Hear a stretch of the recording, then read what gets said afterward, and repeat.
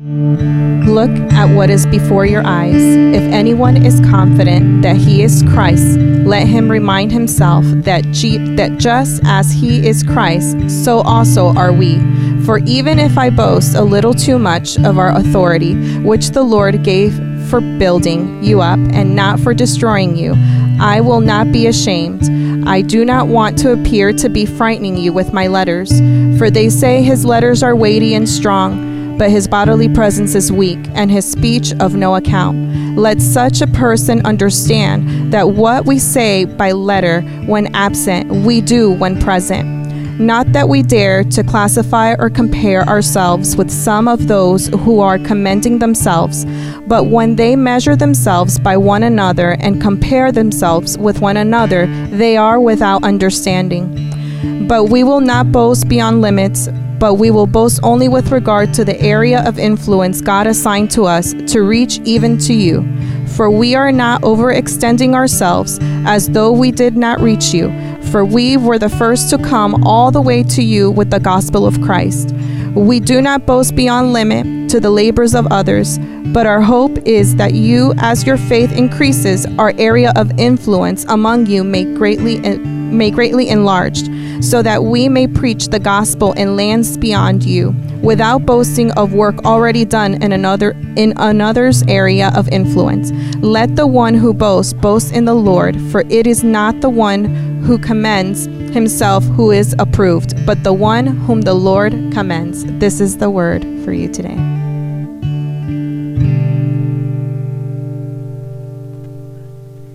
Thanks, Marty. Thanks, team. Appreciate you guys.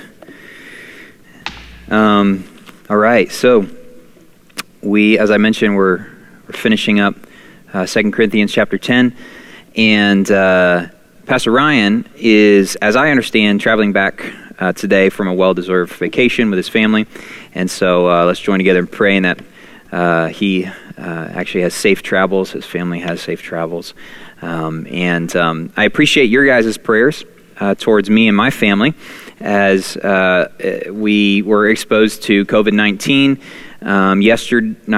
Friday ended our self-quarantining time period of 14 days. We still have not received our test results back, but to the best of our knowledge and understanding of the sickness itself, we believe that we're in the clear. So we're back here live streaming in the YMCA. We appreciate just your prayers towards us and the love that you guys have shown towards us. And so let's jump into this. We got a good amount that I want to cover today, and I want to be able to fit it all in here and also get you guys onto whatever else is on your schedule today. So, when boasting ends, their dignity begins. This is a quote from Owen D. Young. He was an American industrialist in the early 20th century.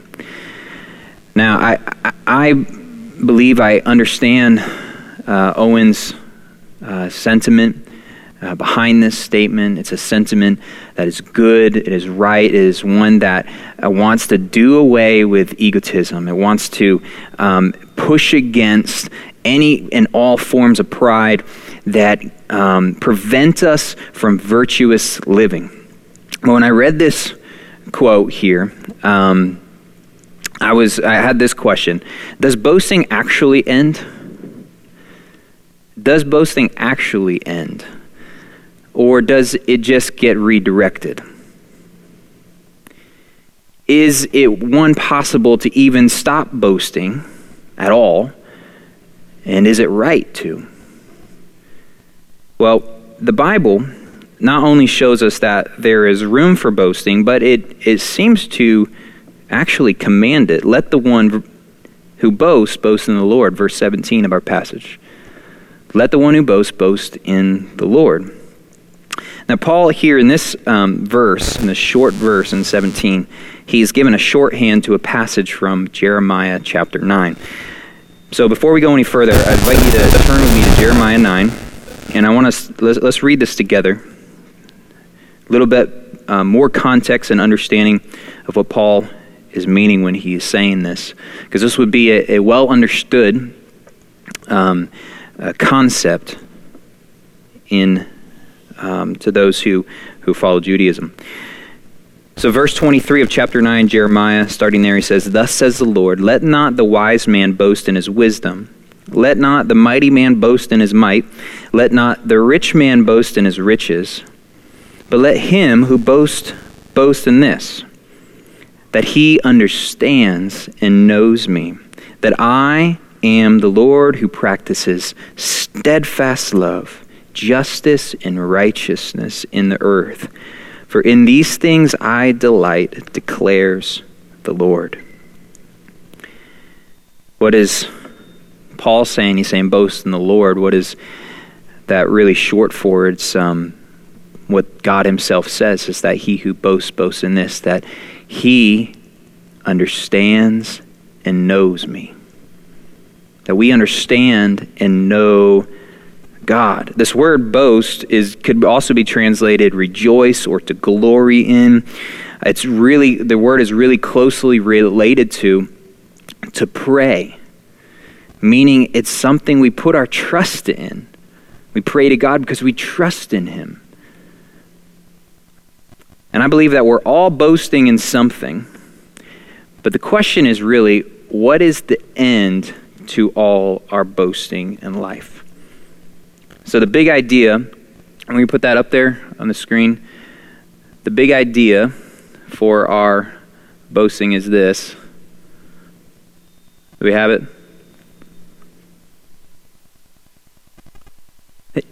Nope, we don't have it. Okay, that's okay. The boasting is this, that when we are a people that are transformed by the power of the gospel so that our boasting would end completely and wholly in Jesus. It would end in Jesus. What is the end of your boasting today? Is it youth, beauty, wisdom, vitality, money, job security, family? Maybe it's something that you're good at. Maybe it's your parenting, the things that you choose to do or not do for your kids, with your kids, allow them to be a part of or not be a part of, what you spend money towards them on. Maybe it's just how you handle money in general. Maybe you're really good saving or good at investing your money. Maybe you boast in the fact that you're a good friend, that you're a loyal friend, that you're there, that you can be relied upon. Maybe you boast in punctuality. You're always on time. You're never late for anything. What about politically or social ideologies that we have? That maybe it's how we care for the earth. Or maybe it's protecting our constitutional rights. Or how we fight for equality. Or what about spiritually? Maybe it's our understanding of Scripture and doctrine. How we can discern and interpret the Word of God and apply the Word of God to our lives. Or maybe it's our prayer life, that we have a robust prayer life. We pray an hour a day. We pray without ceasing. This is something that we do. It's a part of our life. We practice other spiritual disciplines. Or maybe it's how we financially contribute, both to the church and other charities across the world. Maybe it's how we serve our community. Possibly it's our attendance on Sundays or community groups. And that's none of our boast right now, right? Are any of these things negative? No. None of these things are wrong in themselves. So how do we determine legitimacy here? I would say this, whether boasting is legitimate or not, it wholly depends on the object and validity of the boast itself. It wholly depends on, one, what you're boasting in and the validity of your boast. What are you boasting in? Is it worthy to be boasted in? How much so? And what validity does your boast hold? How much do you boast in it? 100% of all that you are? 50%? 90%? What is it? How much of the time do you boast in it? I want to submit a different wording to Owen Young's saying, and it would be this: not it would say it's when boasting ends not just in general, but when it ends in Jesus, their dignity is not started, but it is found. The question is not when boasting must end, but where boasting must end. Dignity does not begin at turning to Jesus, but it is found in him when we turn to him. It is not found solely in Jesus, but wholly in Jesus. What do I mean by this? I mean that we can find dignity in a lot of things in life, and a lot of good things in life. But all of those things have been given to us by a good and gracious God. And so therefore, all of them meet their end. If we are Christians and we believe according to the gospel and what the Word of God teaches us, all of those things find their end in Christ. They find themselves wholly in him. The things that are scattered in our lives become ordered when we center our lives around Christ. The things that are misappropriated, our alliances that are misappropriated in life, become aligned. When we feel spread out, we feel thin, we just like, I don't know what to believe, I don't know who to believe. We become centered when we focus on Christ. Our boasting, we can see that it solely, or not solely, but wholly finds its end in Jesus. The first point I want to give us today is this, that boasting in God begins in God. Boasting in God begins in God. Let's start in the passage here. Read with me in verse 7. Look at what is before your eyes. If anyone is confident that he is Christ, let him remind himself that just as he is Christ, so also are we. So the translation I'm reading from, and the one that we typically read from, the English Standard Version, it translates this first part as in imperative. It's saying, look, you must look. Now, in comparison, the NIV, or the New American Standard Bible, translate it as an indicative. It's not saying what to do, it's saying just simply what is happening. It's saying more like, you are looking, right? This is what you're doing.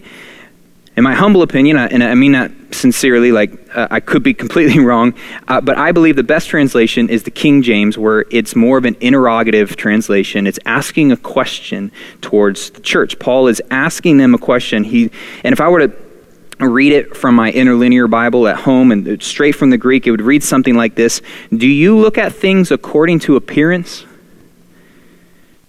And this fits real neatly within the context of what we were reading last week, that Pastor Ryan was walking through. Paul says in verse 3, he says, for though we walk in the flesh, we are not waging war according to the flesh. And then he follows up with this question in verse 7. Do you look at things according to appearance? Or said another way, according to the flesh? Before we get really practical here, and I hope to do that this morning, I want to ground us in something that is just so simple, but yet so profound to us. And is this, that you and I are God's. Before we understand anything else, we understand this. You and I are God's. Last week's primary takeaway that Pastor Ryan walked through was this. He told us that we are to be a people that are spiritually discerning. And let me tell you this. Listen.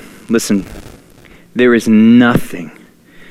There's no way that you can discern the things in life if you are not first rooted in your mind, in your heart, that you belong to a God who formed you, who loves you, who lost you, and bought you back and keeps you for all eternity.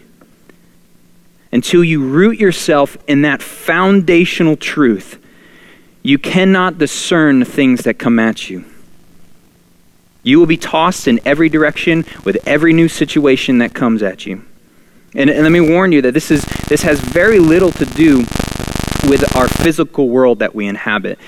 So God is not estranged from our physical being, our physical well-being, our physical world. He cares about those things. But listen, he cares so much more than that. He cares so much further beyond that.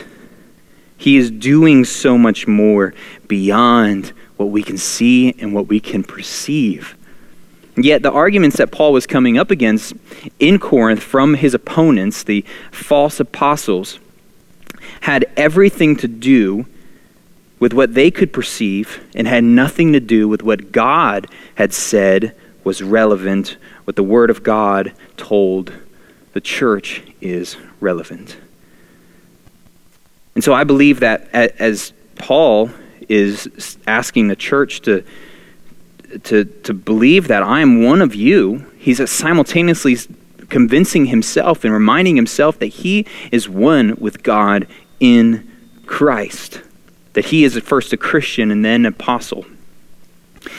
Imagine you're a doctor and you're driving down the road and you come across a horrific accident, and so you stop. You're the first person on scene. There's no one else there, and you see a woman holding her husband who just had a serious head injury.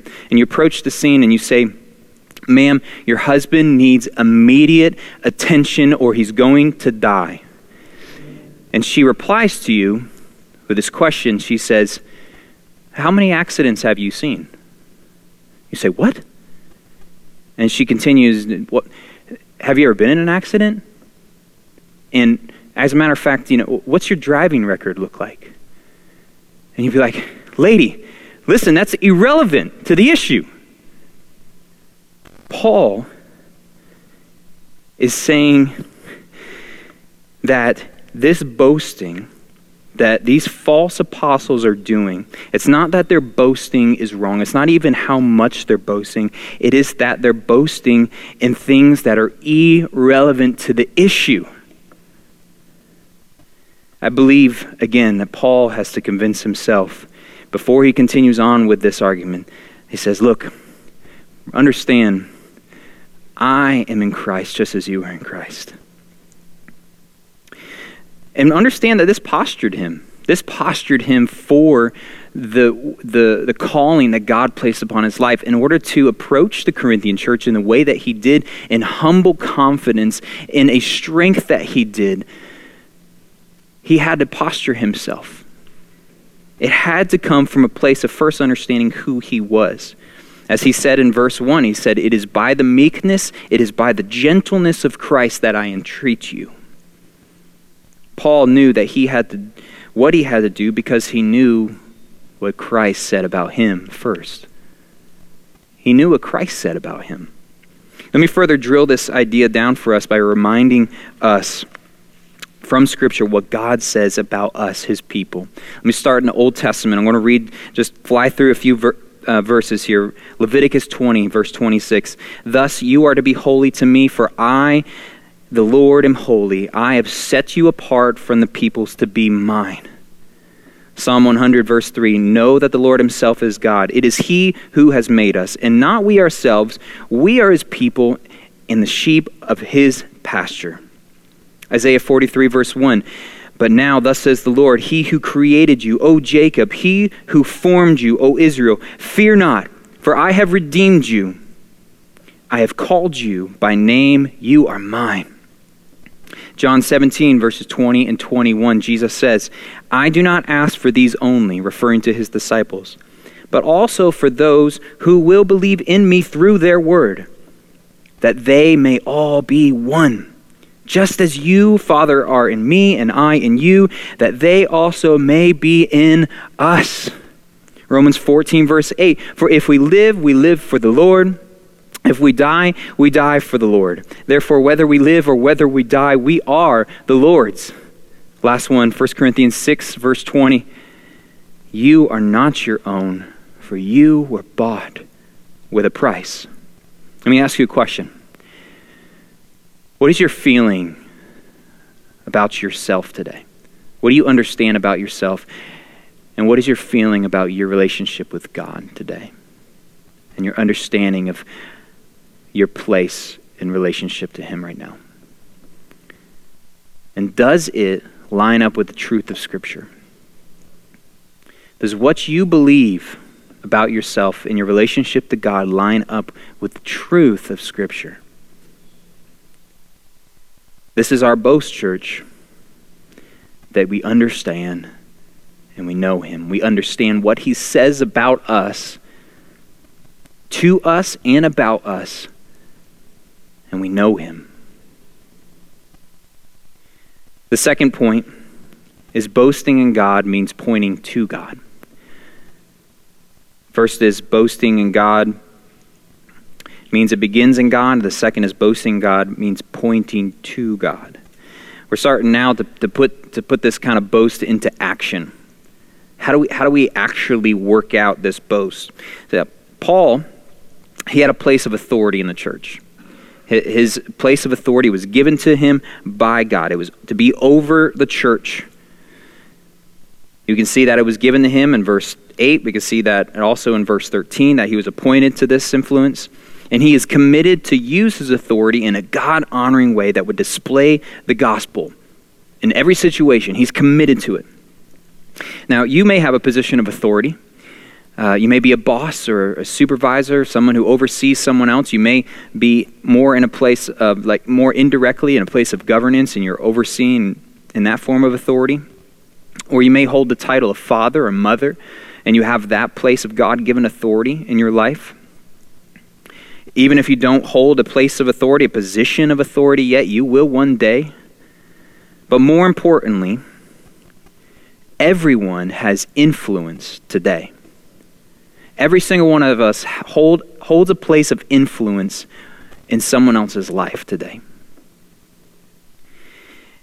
And I want to talk about authority the way Paul is talking about it in a little bit different way. I want to talk about it a bit more broadly. I believe we've done a pretty good job up until this point in the book of 2 Corinthians of unpacking what Paul is defending, his place of apostleship, why he's doing that, what he's coming up against. Instead of rehashing a lot of that today, I'd like to use this scenario as kind of a case study in order to apply to us what does it mean to actually use our place, whatever it is of authority or whatever other kind of influence we have, to further the gospel. And so the question is this: what area of influence has God assigned to you and to me, and what are we doing with it? What area of influence has God given us, and what are we doing with it? So before we go any further, think of one area of influence you have in your life. I want you to grab a hold of whatever that area of influence is. Think of it, keep it in your mind, hold on to it, and then work to apply these principles that we're going to walk through using this scenario that Paul's walking through, and try to apply them to our own lives. So we're going to do this in three ways. We'll look at how our influence, we'll call this gospel influence, or the influence of the furthering of the gospel, how our gospel influences our lives in this way. So how to use gospel influence, how the why behind gospel influence, and the who in front of gospel influence. So the first thing, the how to use gospel influence. Three different things on this one. The first is this: to build up and not destroy. How do we use our gospel influence? It is to build up and not destroy. Verse 8, look with me. It says, "For even if I boast a little too much of our authority, which the Lord gave for building you up and not for destroying you, I will not be ashamed. I do not want to appear to be frightening you with my letters, for they say, his letters are weighty and strong, but his bodily presence is weak and his speech of no account." To build up and not destroy. This word build up does not simply mean to encourage. It certainly does mean to encourage, but it's not that simple. There are things in our lives that we should not encourage each other to do. You ought not to encourage me to go run out across I-4 during 5 o'clock rush hour. That would not be for my betterment. That would be to my detriment. Okay, so you should not encourage me to do that.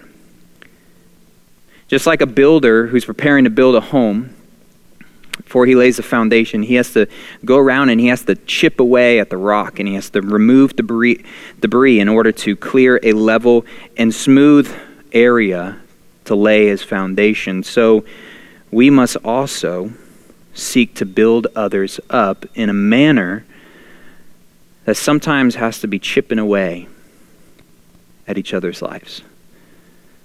Now, this doesn't mean that we're other people's saviors or sanctifiers, but God does use us in our positions of authority to speak into other people's life. The Word of God tells us that we are to sharpen each other as iron sharpens iron. How do we do this? We do this with the Word of God. We begin to chip away in order to lay foundations that are strong and sturdiness in Christ with the Word of God, with reminding each other what the Word of God says. By taking each other's focus and that may be boasting in something that's irrelevant to the gospel and the advancement of Jesus' mission here on earth, of the kingdom going forward, and we take that and we help each other refocus and center on Christ being our all in all and our boast. And we must remember that the influence we have is always given by God. And it's not only given by God, but it is not simply for our sake. It is for others' sake. Now, let's be real. I mean, influence is intoxicating. It feels good to have influence. It feels good to have people like you, to follow you, to listen to you. But the moment we begin to use our influence for our own agendas is the right at the moment where we begin to move from the context and the area of building someone up and over into the area of destroying them. We can all think of, examples of this, I'm sure, of how someone has used their influence for evil in very overt ways and extreme ways, like Hitler and the Nazi regime, to pastors over churches say that I just wanted to build the church, just wanted to grow the church. I wanted a lot of people. To marriages, I just wanted to be happy. To friendships, I just wanted to be liked.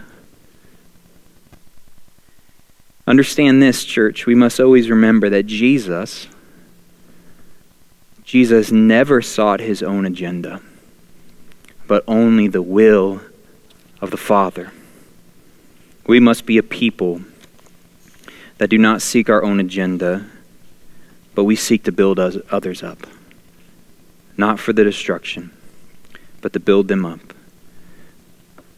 This is a hard thing to do. It takes a great bit of humility. And the second how to use our gospel influence is with a humble strength.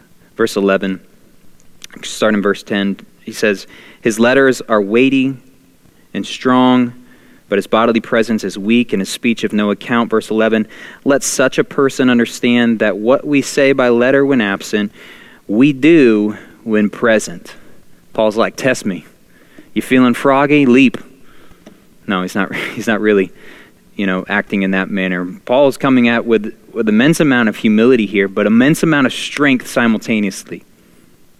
He's saying, listen, if you don't believe me, I'm saying try me. Let's see what happens. Because here's the scenario.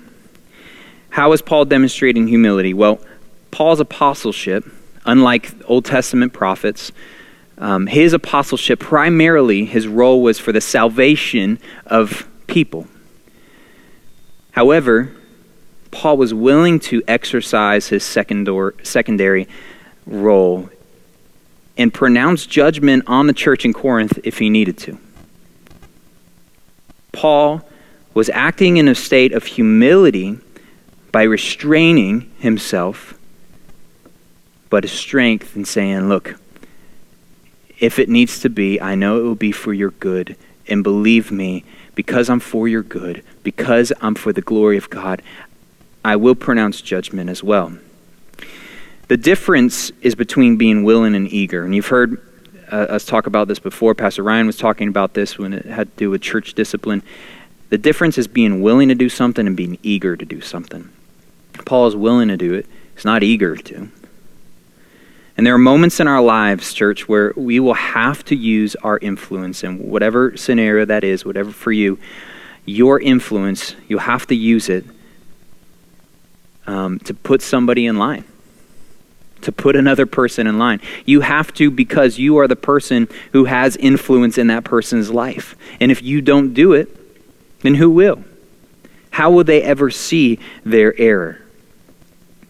Remember this verse, Proverbs 27:5. Better is open rebuke than hidden love. Better is open rebuke than hidden love. Commit that passage to memory, church. Better is open rebuke than hidden love. The key is to have humility, a humility to know when a rebuke is not necessary, and the strength to know when it is. The third way, and how to use our influence, is with sobriety. With sobriety. Verse 12 says this, not that we dare to classify or compare ourselves with some of those who are commending themselves, but when they measure themselves by one another and compare themselves with one another, they are without understanding. Paul is saying they don't understand. They can't understand. We are a people who are called to walk with a sober mentality about ourselves and about the world around us. We are not called to live in a haughty type of manner, because Paul is basically saying here that to do so is to walk without understanding. How does this flesh out? Well, how do we know that we are boasting in something other than God? It's really simple. It's when we start to measure ourselves against that thing and not God. When we start measuring ourselves against whatever that thing is and stop measuring ourselves against the God who created us. So think about all the areas in our lives, just concerning relationships, all the ways that we have messed things up. We have created messes in our lives because we have decided to measure ourselves against someone else. What's the antidote? Well, it's to measure yourself against God and to compare yourself with Him. To borrow John Piper's language here, if the ant measures himself against the SunTrust Center downtown, he will not boast over the flea. The issue comes into what are we comparing ourselves to? It's perspective. How could the ant possibly boast over a flea when he's not comparing himself to the flea? He's comparing himself to a giant skyscraper. And when we measure ourselves against God and compare ourselves with Him, it produces two things. It produces in us awe. It produces in us this awe because we are looking up to God and not horizontally towards man. We tend to do this. We tend to see ourselves and say, well, I'm better than this person here, but I'm not quite as good over here. Here's the standard, and I'm above it here, but I'm below it here. And God is saying, no. I want you to measure yourself vertically with me. And when we do that, church, when we measure ourselves to a holy and righteous God, our inevitable response is this: wretched am I. Woe is me. I am a sinner with unclean lips. How could we ever boast over another person when we measure ourselves correctly? And as we continue to see the holiness of God increase in our lives, our awareness of the holiness of God increase in our lives, it produces in us an awareness of our own sinfulness in our lives, and we see this gap that's in our lives, that our sinfulness and God's holiness is separate from. He is other than us. And this continues to grow in an awareness. The gap continues to become larger and larger and larger. And if you know the illustration, the only thing that can bridge the gap there is the cross of Jesus. The cross of Jesus. And so as our awareness in these two areas grows, the cross becomes larger and larger and more important and more valuable and more precious in our eyes. It begins to be the thing that we center our lives around, that we boast in with all that we are. It becomes the end to everything. Because without it, we're nothing. When we lose sight of that, we're without understanding. So not only does it produce awe in us, but it also produces thankfulness in us. It produces a thankfulness in our hearts. Scott Hafeman, he says, to boast in the Lord is to exult in what the grace of God has accomplished in one's life. So now we start to really get down to brass tacks here on what we're talking about. If God is truly the author, if he's truly the sustainer, if he's truly the finisher of all things, then there is literally nothing in my life or in your life that I have or that you have that is not an accomplishment of his grace in our lives. Nothing. This is what it means to use our influence for the advancement of the gospel. Second thing is the why behind gospel influence. The first is the how to use gospel influence. The second is the why behind gospel influence. This is much quicker. There's only one thing I want to say on it, and let's read it first in verse 13. It says, "But we will not boast beyond limits, but we will boast only with regard to the area of influence God has assigned to us, to reach even to you." Verse 14. "For we are not overextending ourselves as though we did not reach you, for we were the first to come all the way to you with the gospel of Christ." The why behind gospel influence, it is to reach. To reach. So God has assigned influence in each and every one of our lives so that the gospel may be proclaimed to others. This is through and through the reason every Christian has anything in life. It is the reason that we continually call you to leverage your time, your talent, and your treasure for the advancement of the gospel. It is because, as we read in chapter 9, verse 11, that you will be enriched in every way to be generous in every way. You will be enriched in every way to be generous in every way. The question is, what is every way for you? What is every way for you, Christian? How has God enriched you, and how are you leveraging that to be generous with it? How are you doing so that others may be reached? The third thing, the who in front of gospel influence. We understand the how to use gospel influence, the why behind gospel influence is to reach others. Now, who is it that is in front of the influence? And this is more subjective here. And so it begins with this question: who are you among? Verse 15, "We do not boast beyond limit in the labors of others, but our hope is that as your faith increases, our area of influence among you may be greatly enlarged, so that we may preach the gospel in lands beyond you, without boasting of work already done in another's area of influence. Let the one who boasts boast in the Lord." Who are you among? Who has God given you right here in this moment that's right in front of you that is currently in your area of influence? Who is it? Acts 17:26 tells us that God determines and allotted the periods and the boundaries of our dwelling place. God has determined these things. If that's true, then there's nothing by chance in all of our lives. That God has not foreordained where you are to be and what your area of influence is. It means that you did not move to Orlando simply to get a better job. You did not move to Orlando simply to go to school. You did not stay in Orlando simply because you had no better option. But it is because God has purposefully placed you here. Man, understanding that changes everything. It changes everything in life from that perspective. That God has established you here in his sovereignty and his goodness. He has put you here for a reason. He has placed you in a sphere of influence for a specific purpose. And I remind you of what Paul's words were in chapter 2. He says that, "For we are the aroma of Christ to God among those who are being saved and among those who are perishing." You know what this means? It means that we are simply the fragrance, the scent of Christ's sacrifice wherever we go. With our lives, what we do with our lives, how we leverage our time, talent, treasure for the kingdom of God. We are the fragrance to God and among all who we encounter. But it's not only who you are among, it is who is beyond you. Verse 16 tells us that Paul was given an area of influence among the Corinthians so that they may preach to the gospel lands beyond them. So what does God want to do above and beyond your current situation? What does God want to do above and beyond your current influence in life so that the gospel of Jesus Christ may advance?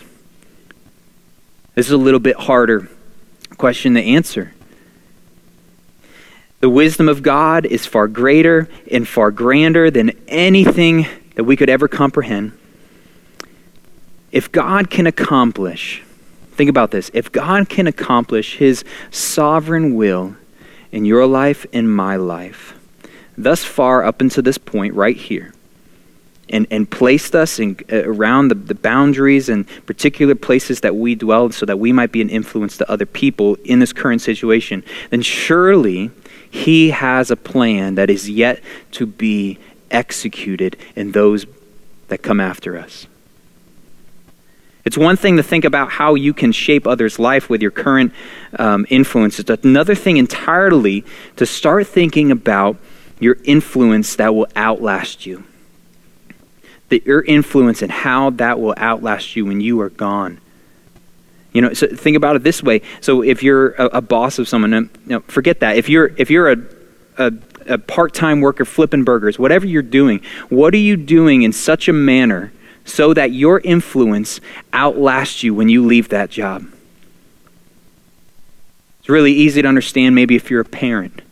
All of us as parents, we want so badly that our influence in our children's lives would outlast us to their children and to, God willing, their children and their children and their children. That the influence that we have right now, it goes beyond just today. It goes on till tomorrow. And Lord willing, by his grace and in his sovereignty, using that influence, using that weakness, that foolishness, using it for his glory to proclaim the gospel to the ends of the earth. So in closing, in the beginning of the sermon, I said whether boasting is legitimate or not, or it wholly depends on the object and the validity of the boast itself, right? And what validity do you carry? I mean, even in our boasting in Jesus, even in our boasting in the Lord, man, we fall flat, don't we? We fall flat on our face sometimes. Of course, we could say, amen, yes, Josiah, I want that. That is my heart's desire. But man, in action, I fall flat on my face. Let me remind us, church, that Jesus' validity is through and through. He never falls flat. Right? Jesus has carried out everything that we have failed to do. Jesus' work on the cross is utterly and completely finished in its effectiveness and its final and its ultimate end. It is done. And Jesus is no slouch when it comes to performing what he needs to perform. Completing his work. He's completed and dotted every I. He's crossed every T. It's done. And God in Christ, church, has equipped you. He's equipped you with everything that you need. Everything to be an influence for the gospel wherever you are at. He's equipped you. No matter what you may feel or think about yourself, no matter what argument you can give against that, the fact is, he's equipped you. He's with you. Jesus has not come up short in his work toward you. Verse 18 says, "For it is not the one who commends himself who is approved, but the one whom the Lord commends." I want to quickly, I know we're a little over here on time. If you would, please turn with me to Ephesians chapter 3. And I want to finish with this passage. As the band's coming to prepare to lead us in a couple songs now. Ephesians chapter 3. And we're going to start in verse 14 and read through 21. 14 through 19 to begin with. So it says this, Paul again to the church in Ephesus. He says, "For this reason I bow my knees before the Father, from whom every family in heaven and earth is named, that according to the riches of his glory he may grant you to be strengthened with power through his Spirit in your inner being, so that Christ may dwell in your hearts through faith, that you, being rooted and grounded in love, may have strength to comprehend with all the saints what is the breadth and the length and the height and the depth, and to know the love of Christ that surpasses knowledge, that you may be filled with the fullness of God. We can read verse 18 in 2 Corinthians 10. We can read it as a warning to those who commend themselves, but we can also read it as a promise to those whom the Lord commends, right?